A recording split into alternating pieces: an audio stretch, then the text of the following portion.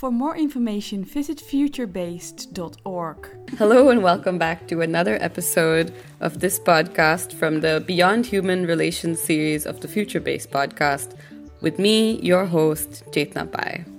In our last episode, we spoke with Dr. Ilyena Hersky-Douglas about animal-computer interaction and how she's currently building technology and imagining an internet for dogs. On today's podcast, I have the pleasure of speaking with Dr. Catherine Oliver, who is a geographer and researcher currently working with urban chickens and keepers in London at the Department of Geography, University of Cambridge. From September of this year, she will be relocating to Lancaster University, where she will be a lecturer in the sociology of climate change. Catherine published her first book, Veganism, Archives and Animals, with Routledge in 2021 and writes widely about animals from a geographical perspective in academic and public-facing forums, especially focused on chickens. Hi, Catherine. Good morning. Thanks for coming on this podcast. Hi, thank you for having me. I'm really excited to be here. So I contacted you because when I was looking for people for the podcast, we already had some AI and consciousness. We talked a little bit about what I talked about just now, the animals and computers, and also with the Zoop project and imagining the whole thing as one system and not as separate from animals. And so I was looking for something new, a little bit different. And when I saw vegan geographies on your website, I was so curious because this is a combination I hadn't heard of, and that's always my favorite kind of person to call on the podcast because there's so much to learn from them. But yeah, maybe to start off, you can just tell us a little bit about what it means, vegan geographies, and what it means to be a geographer in the way that you are. Yeah, definitely. So I am a vegan geographer, but basically I study the geographies of veganism, so different spaces, different networks, different relationships between humans, but between animals and humans as well. So that work for me looks like, so in my book that you mentioned in the introduction, I look at kind of the past, presents and futures of veganism in Britain. So I worked in the archives of an animal activist called Richard Ryder, who people might know as coining the term speciesism, which has really kind of exploded the last few years. Everyone's talking about speciesism. I'm working in his archive and looking at kind of the development of veganism across Britain and the world, but primarily in Britain just because of where the archive was. And then I was also working to interview vegans across Britain about their experiences becoming veganism, how becoming vegan changed their relationships with different spaces, not just like the obvious spaces like restaurants, but also workspaces, friendships, family relationships, all this kind of new way of being in the world. And then the final part of the kind of vegan geographies work that I've done was actually to do with chickens, and part of this is coincidence and part of this is by design. I spent a lot of time with chickens because we rescued some chickens. Me and my mum rescued some chickens, and I spent time with these chickens and thought about actually what does a vegan space, a vegan relationship with animals look like? How might we think after industrial agriculture? How might we think after kind of eating animals?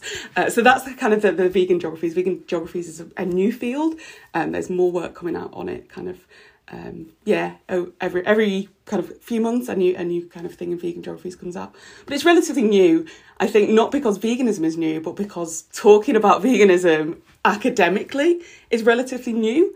And there's a lot of pushback against it. It's kind of dismissed as activism, or it's dismissed as having no place in academia.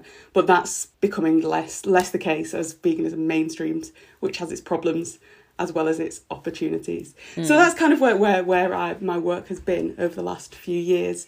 And now I work primarily with chickens, and I've moved slightly away from the veganism, although my work is infused, obviously, with the ethics of veganism.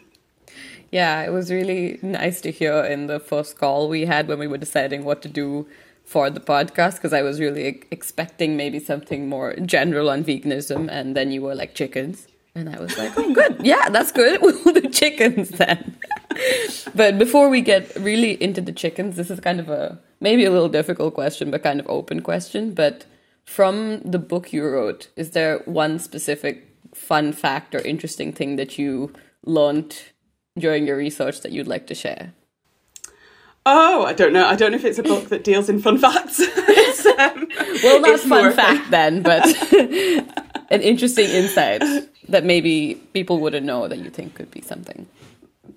Potentially, I think one of the biggest contributions of the book is looking at how friendship shapes activist networks, has shaped the history of veganism, and similarly will have shaped the history of other activist movements. But also, so kind of who you're friends with, and that friendship can be like liberatory, it can produce opportunities, but it can also be exclusionary. So in the book, I talk a little bit about how particular friendships or particular dominant voices in animal rights history have rewritten that history to centre a kind of white British male subject as doing all the work for animal rights, which obviously isn't true. So I think that's kind of one of the things I find most interesting in the book. I don't know if other readers find that as interesting, but that was something I was really important to me to foreground, that actually things aren't, and I think that comes into this because veganism hasn't been treated fully kind of explored as a historical thing in the way other activist movements potentially have, because it's not been taken as seriously. We're in a moment where a dominant history is being written, but it's not the only history. And so we're at a moment of pushback as veganism mainstreams as well. And recognising how that history becomes the dominant one refuting it was really important to me in the book. Yeah, and I think the general theme of friendship and veganism continues quite strongly now as well. So that's nice. It's interesting to think about. Maybe that'll also give people a reason to look up your book and read it. It's a good starting point. Yeah, definitely. And I have kind of academic papers as well, which are free to read. The book isn't free to read, but there are free to read academic papers, which we can point people towards at the end of the episode. Yes. Okay, nice. Okay, now getting back to the main focus of this episode, which is the chickens. So I understand that you have done also a bit of the charting of the history of chickens in London before getting into your current project, which is with Alban Chickens and Quipos, and their Quipos. I might be saying this wrong, but you can also correct me in a second. But yeah, before we get into the current project, could you tell us a little bit about the previous project and maybe the history of chickens in London so we can get a bit of context over the whole situation? Yeah, definitely. So I've been working on a fellowship with the Global Urban History Project over the last year or so, to basically look at the history of chickens in London as an Anthropocene history, as a history of the relationship between cities, people, animals.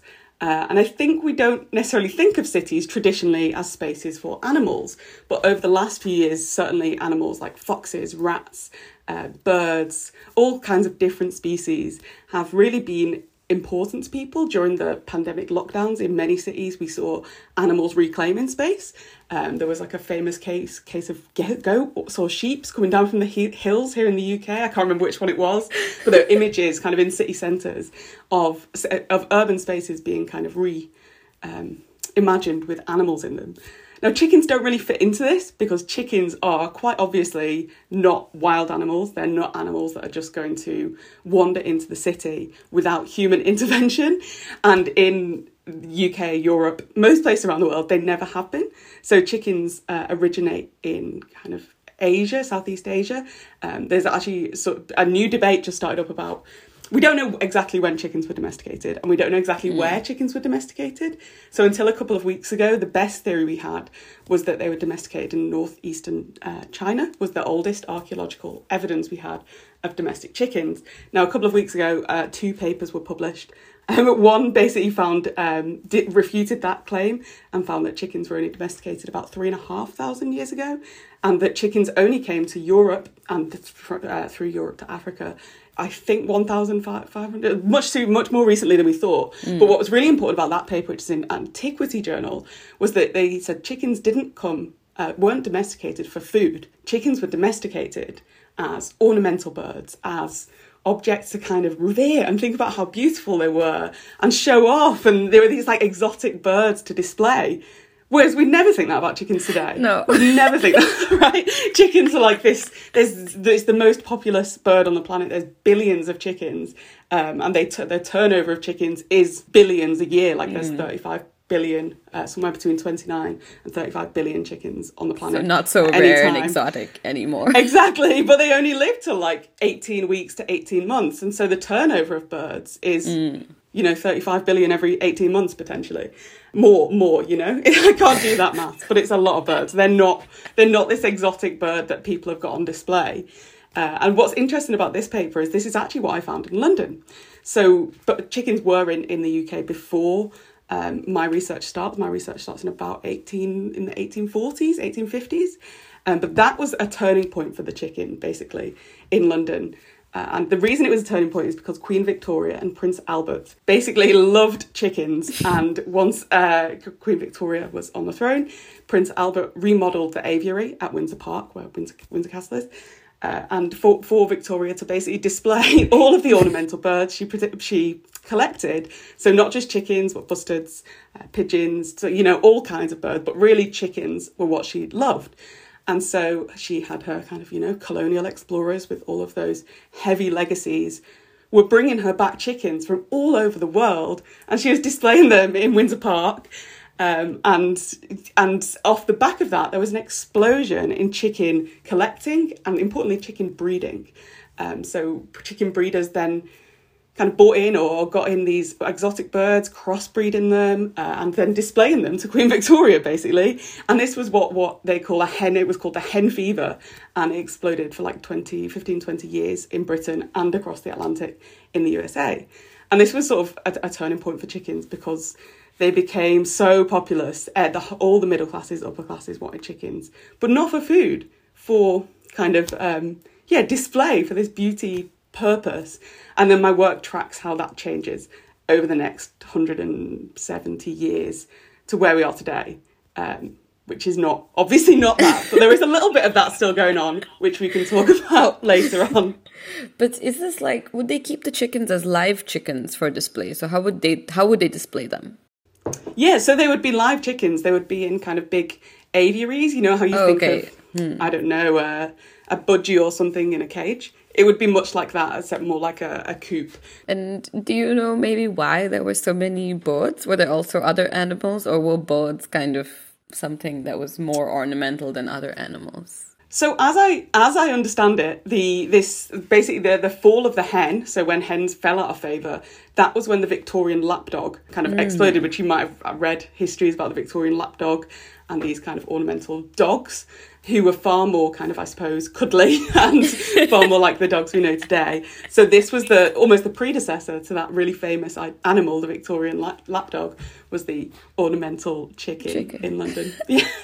So what do you think the equivalent is today in people's houses? What do people have as the ornamental exotic thing? I guess they're like special breed dogs, these really expensive cross-breed dogs that have all these kind of issues. Yeah. I guess it's more, I don't know, it's more about the relationship than what it is the relationship with one of objectification and one of display.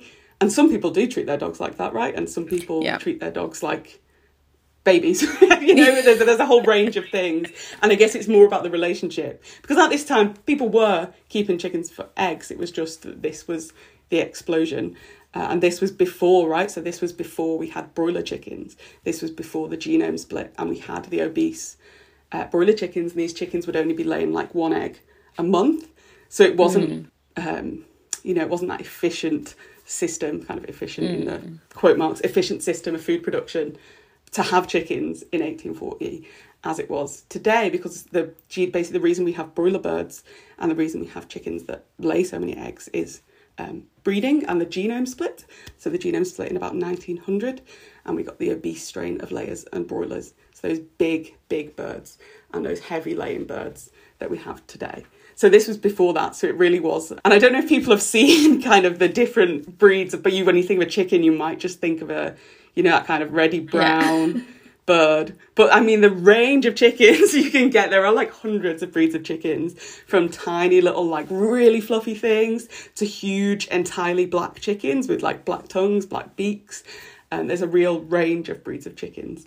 And we've also lost a lot of those breeds with the pivot to kind of focusing on broiler and layer production, industrial production. So did this genome split happen after chickens were already being bred for food, or? It was about the same time, basically. I think the realization was, it was both about 1900, the genome split. I think I don't know which came first, I think the genome was split so that chickens could be amped up. So chickens are like a perfect experimental size for laboratories. And I'm saying this, I don't think there should be experiments done, but I'm saying this is the kind of perspective of scientists. They're the perfect laboratory animal because they're small, they're easy to manage, you can clip their wings so they can't really fight back. They can be picked up very easily. It's not like a cow.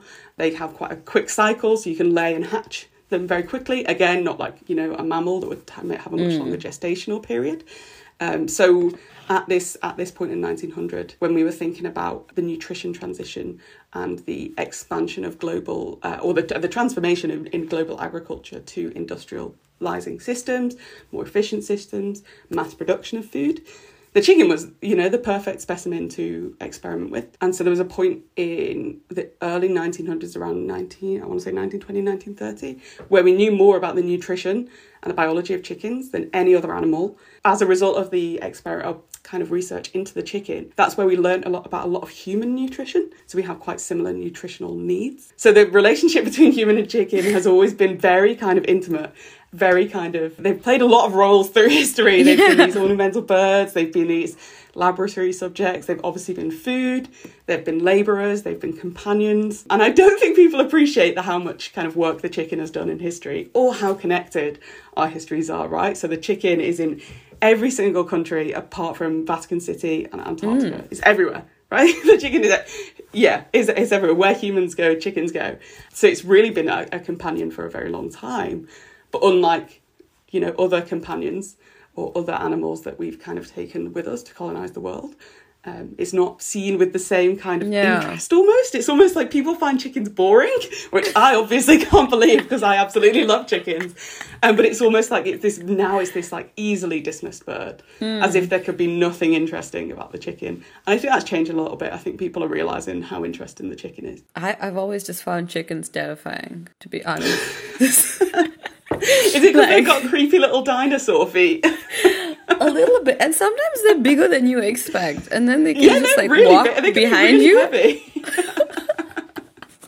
But I've never thought of a chicken as a companion. And I think that's kind of a new way to look at it, because they are around everywhere. You do see them more than a lot of other animals. In my old house in the other city I was living in, like the street behind had a rooster that would crow. For some reason, there are like student houses in the Netherlands also that have chickens sometimes. Oh, wow. I don't know why exactly, but yeah, somehow it's not surprising to see chickens, but you still don't really see them as a companion a lot. Like dogs always look like companions, and cats are like reluctant companions, but still companions a little bit. And chicken always seems to be a bit outside of that, so that's a new way to look at it. Maybe I will be less scared now. That's nice. That's a lot of context, actually. It just puts me in a little bit of a different mindset while looking at the chicken and thinking about the chicken, that we've had a intertwined history with a lot of constantly changing dynamics, and a lot of maybe where we are today is also, if you give some credit to the chicken. Oh, definitely. All credit to the chicken. All credit to the chicken. Couldn't have done it without chickens. For the listeners, especially about the project you're currently doing, so they can understand how you're engaging with chickens today. Yeah, definitely. And I think this is where the companionship thing really comes in. So for the last half a century or so, chickens have really been food. They've really been food. They've been industrialised. They've been intensely farmed. And like I was saying about these billions of chickens, the turnover of chickens, they have been there. There is this book that was written in 1975. It's called The Chicken Book, and it was written by a biologist and a historian. And in that book, they basically say that the way chicken's going, the chickens that we have in the future, i.e. today, because this is 50 years later, won't be the same chickens they won't be chickens anymore. They just won't count as chickens. And so just one more bit of context that I forgot. So in 1948, there was this contest that you might have heard of called the Chicken of Tomorrow contest. And so this is where today's broilers, but like the genome split, but through kind of breeding. It was 1948 where the birds we have today, so that's where they were designed, I guess, and first presented. So the Chicken of Tomorrow contest in 1948 was basically led by the USDA, so their food arm, and a supermarket in America put on a competition to find a new bird, a new chicken bird, a new breed of chicken that grew fast and big for meat and laid heavily. So a hybrid bird, they're called, they do both. And so this is where the chickens that we have in farms all over the world today, in factories all over the world today, that's where they came from. And so on the face of it, it was this competition to find a hybrid bird. But what the competition was actually doing was making chicken meat a desirable meat. So before that point, people were eating a lot of eggs. And you kind of have you'd eat the eggs. And then at the end of the life cycle, if you were keeping chickens yourself, obviously, which most of the farms at that point were small scale farms, you'd then eat the chicken. And I don't eat animals and I've never eaten animals. But as I understand it, the chicken meat was then kind of sinewy and not very nice. And so people didn't want it. But with the broiler bird, you have more fleshiness. And they've not been they're younger birds as well when they slaughtered. And actually most of the genetic stock of birds today are owned by just 3 kind of big corporations of the birds that we eat. So these birds are a million miles away from companions. And, people were saying 50 years ago, these aren't even going to be chickens because they're going to be so different, right? They're going to be so different. And this was backed up by a geological paper in 2018 that said actually the bones of broiler chickens are that of a new morpho species. So a real Anthropocene animal. They don't even, in the future, looking back, if you dig up those bones, they won't be the same species as Gallus gallus domesticus, which is the chicken. They will be seen as a kind of new morpho species, a human signature in the the geological record. So it is kind of true. I disagree. I think chickens are still chickens. And so this companionship thing, kind of getting onto around today, over the last decade to 20 years, people have changed their mind about chickens a little bit. And this is kind of within a bigger context of urban living. So what I'm doing at the moment is I'm researching chickens and their keepers in London. Which people always think is a bit weird because surely there aren't that many chickens in London. There actually are a lot of chickens in London. So, I've forgotten the numbers again. I think something like 1 million households in Britain are keeping chickens. And 1 in every 20 of those households is in London. So that's a lot of chickens in London, right? That's more chickens than you think. So people are keeping them for various reasons. But the 3 biggest reasons that I found are people are keeping them as a kind of desire to return to a simpler life. As a kind of anti-industrial agriculture thing. So they're keeping chickens because it is this kind of good life symbol. We've got chickens in the backyard. We've made it. It's this. And in the city, that's kind of out of step with the city as well. So that's one big reason people are keeping them. Another one is for food provenance, knowing where their food comes from, reducing kind of chemicals, potentially organic breeding. But the third one is for companionship. And they just like chickens a lot, right? And they just have a nice time with the chickens. And some of these people aren't even keeping chickens that lay. They're keeping chickens that are retired hens. And these aren't separate. People can do these keep chickens for a mixture of these reasons. And it might be that they start keeping them for eggs and just turns out they really kind of love chickens and will keep them long into their retirement until they die. So I started researching chickens in London. I've interviewed a lot of chickens and their keepers. I've interviewed kind of hen professionals. And I've been working with a big rehoming charity to look in. So it's called the British Hen Welfare Trust. And they basically intervene at the end of chickens' productive lives in commercial scenarios, like industrial farms. And they buy the chickens or they get the chickens off, or they work with farmers to get the chickens and they rehome them into people's gardens, which is good for farmers because they don't necessarily want their birds to go to landfill, but that used to be the cheapest thing to do. So potentially good for farmers, good for the birds, obviously, and good for people to give these birds another chance. Yeah, so that's kind of the remit of the project. And within that, I started to notice, as I was talking to people, really one of the things people talked about a lot was urban, like their mental health and urban well-being and how enriched it had been by chickens. And related to that, I've been working with a small community gardens who have some chickens and they have people who work there. And I've also experienced firsthand, I've been going there for a few months, the enrichment that chickens can give to urban life and the particular kind of mental ill health that can span from urban living of, isolation, loneliness, lack of connection to nature, all of these things. So the organization you're working with, it's also to do with mental health, you mentioned. So kind of chickens as a companion in that sense to help with urban well-being and things like that. Do you think sorry. No, continue. So there's 2 organisations. One's a hen rehoming charity and one's community gardens, which is basically looking at growing communities. There's a lot of gardening, a lot of kind of, the chickens are there, there's beehives. and flowers, vegetables. They're learning skills, basically learning skills. Nice. In the city. So that would give like an overall quite a nice urban well-being space then, like the community gardens. But in the other setting, when they're rehoming chickens to people's gardens, do you think chickens maybe provide something different compared to other pets? Or I think they do. I think based on what people have told me, they do.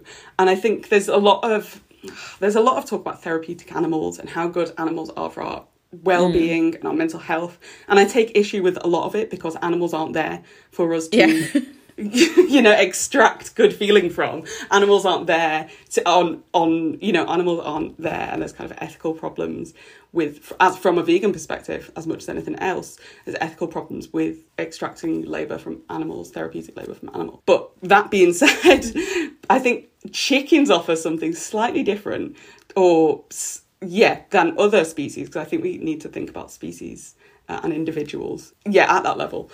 And the reason people reported that chickens, or told me that chickens were so good for their mental health and well-being, and I guess the other context is I was interviewing through the pandemic when lots of things we would usually be doing we weren't doing. We were in our homes. The chickens are in the homes. There was a huge boom in chicken. The chickens sold out in the UK during the pandemic. Everyone wanted chickens. And part of that was there wasn't food scarcity. People thought there was going to be food scarcity. And so they thought, getting chickens, that'll be easy. I'll just have some eggs in the back garden. But other people had wanted chickens for years and not had the time to have them, and now had this time. Which again, with the kind of dogs being returned to shelters and things, all sorts of problems. But it is what it is. That's kind of the situation. But they basically said that the difference between a chicken and a dog, for example, is that the chicken has this connection to a different vision of life, to a vision of life that is more rooted in the earth, It's this particular vision of life as more simpler almost. It's a symbol of the simpler life. But also the chicken's laying, collecting the eggs, selling the eggs, quite often people sell the egg, is a more interactive, people say, experience. So they learn something with the chicken. And also I think because they're quite unusual, if you've not had chickens before, it's easy to get kind of swept up in them. So the novelist Alice Walker, who wrote The Colour Purple, she had chickens and she wrote a memoir about the chickens she had in her later life. And she says something like, it's like getting caught in the parallel world that all other animals exist in. And these chickens just capture people's imagination. Perhaps because you're not expecting it. Perhaps because they're so kind of weird, right? They're kind of weird things, weird animals. And because they lay this egg that then you eat or you cook. It's really different to a dog who lays poo. It's more of an intimate relationship of bodies as well, being kind of enravelled in one another. And what I do know is there's also evidence that chickens can help therapeutically. So in school, I'm not going to remember who did the study, but one thing that I know people have been doing with chickens is for children who are struggling to learn to read. They have had chickens into schools who children read to, and the chickens almost interact, and the children's reading skills have drastically improved because they're reading to a chicken. So reading to someone is much better for your skills to learn to read than to read to no one, but to read to a chicken is better to read to a person, because the chicken nods along, but it's not pressure, because the child knows that chickens don't understand. But chickens are quite interactive. It's interesting to learn about how the interaction with the chickens can improve our lives. Yeah. But also, how can we do that in ethical ways? That's the question. Yeah, that was also going to be my next question in some sense, is like, in this kind of situation where a chicken is coming into schools, is there any way to maybe know if the chicken is gaining from it in any form, or is enjoying it, or having an unpleasant time? And maybe that can help a little bit with gauging whether it feels like a fair, ethical way of engaging with the chicken. I think so. I think one of the biggest problems with chickens in schools is chicken hatching projects. And so schools will use chickens to teach about the biology of chickens, and so they'll hatch chickens from eggs, often well-meaning, but not realising that half of those chickens are going to be cockerels. You can't keep cockerels in a lot of places, including cities. Very few people want cockerels. They've not thought ahead about what they're going to do with the chickens that are cockerels.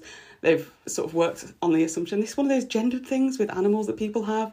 People very rarely ask what happens to male chickens, what happens to the kind of male cows. And so actually these school hatching projects, they don't realise that chicken care is as sophisticated as any other kind of care, any other kind of animal care. But because we think of chickens, oh, well, they'd survive, they survive in these massive farms, then they'll be fine. That's not true. They're quite fragile little things. So that's one of the kind of biggest problems in schools. And in terms of how we know whether the chickens are having a nice time or not, I think you can tell if they're happy. If they're kind of performing natural behaviours like pecking, dust bathing, if they're not fighting, if they've got enough room, they won't fight. They'll interact, they will become comfortable, they will come to you. You can kind of read their behaviour. And some of that is just reading their behaviour as you would and any other animal that kind of if you live with animals, you'll know sort of if they're happy or not. So yeah, they're not these easy animals, and there's huge problems with positioning chickens as therapeutic workers. They shouldn't really be positioned as that, but it obviously does enrich our lives to live with animals. So what is the balance between that? How can we do that ethically? And it's something we're still working out, I think. What do you then imagine as like a potential future where things will improve for chickens? I think in London, specifically. Yeah, I think. I think the backyard can be this liberatory space for chickens. It can be a space where chickens learn to be chickens. So these chickens come from a place where they've been kind of cramped in. They've not been able to perform natural behaviours, and without anyone teaching them, they learn how to peck, they learn how to dust bait, they learn how to form a social hierarchy, they learn how to interact with humans, and they learn to trust humans relatively, well, most of them relatively quickly. Some birds don't ever trust humans, but lots of them learn to trust them very quickly. And they do have the potential to live in this kind of multi-species community, or in the city or elsewhere. And I think in the city they have this potential to live and help people connect with nature in a way. Their kind of out of placeness is what makes them kind of this radical moment for learning about kind of chickens and how special they are and how we shouldn't really be treating them the way we are. And I don't think that's like a particularly radical thing to say. I don't think even people who eat chickens think that we should be treating chickens the way that we are treating chickens. Yeah. I think that's a kind of a choice. Some people don't or can't choose to not eat the cheapest food. So I don't think anyone would disagree. I mean, probably someone would disagree with me, but I think most people don't want to see chickens be treated in the way that we treat chickens, because it's just clearly kind of wrong. And it also has risks, it has zoonotic risks. It has kind of environmental risks. It has kind of, and it's doing damage to the earth to treat chickens in this way. If we want change in the world, which we need change in the world, so it's kind of, it sounds on the face of it, I think people often think it sounds quite silly. Oh, you're looking at urban chickens in London, not realising that chickens are so integral to human history. They're so integral to the way we live now. And they also have so much potential in changing the world. And I say this quite a lot, and I think people think I'm joking, but I'm not joking. I think chickens have changed the world over and over again. And I think we need to look at the chicken to see what changes we continue to need in the world. So that's kind of, the chicken, not to be too kind of big in thinking, but I do think we have to look to the chicken if we want to know where it's gone wrong and how it could be better. Thank you so much for everything in this podcast. I think it was a really good episode, and I learned a lot, and I think I'm less scared of chickens and more open to potentially hugging a hen one day. It's not as terrifying a prospect anymore. But I think it really does put it into perspective when you think about something that we don't think about so much, like a chicken, at least in my mind, because of how much I see chickens in the grocery store. When I think of chicken, I don't really see a chicken that's alive always immediately in my head. And I think having a conversation like this helps create that perspective that they are very alive and have had such an influence on our lives, and that it's not nice to think of them, because I don't eat meat either, but still I just see chicken as chicken in the grocery store or chicken on a menu. That's more how I see chickens than chickens that are alive. And so I think this has been really nice for that, and provides a different perspective to look at the world and go about life in general with this added knowledge that chickens are doing something for you every day and have done in some sense. Is there anything more you'd like to add that maybe we haven't been able to touch upon?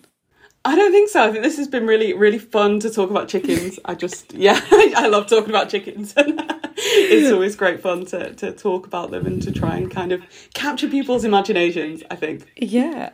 Okay, so at the end of every podcast, I ask the speaker to ask the listeners an open question, maybe something that they can also sit with and think about after listening to our conversation or even otherwise. So do you have a question? I do. I'd like to invite listeners to think about or imagine what the world would look, sound, smell, or feel like from the perspective of a chicken, and see kind of where you get to with that. Such a great question. I'm also going to think about it.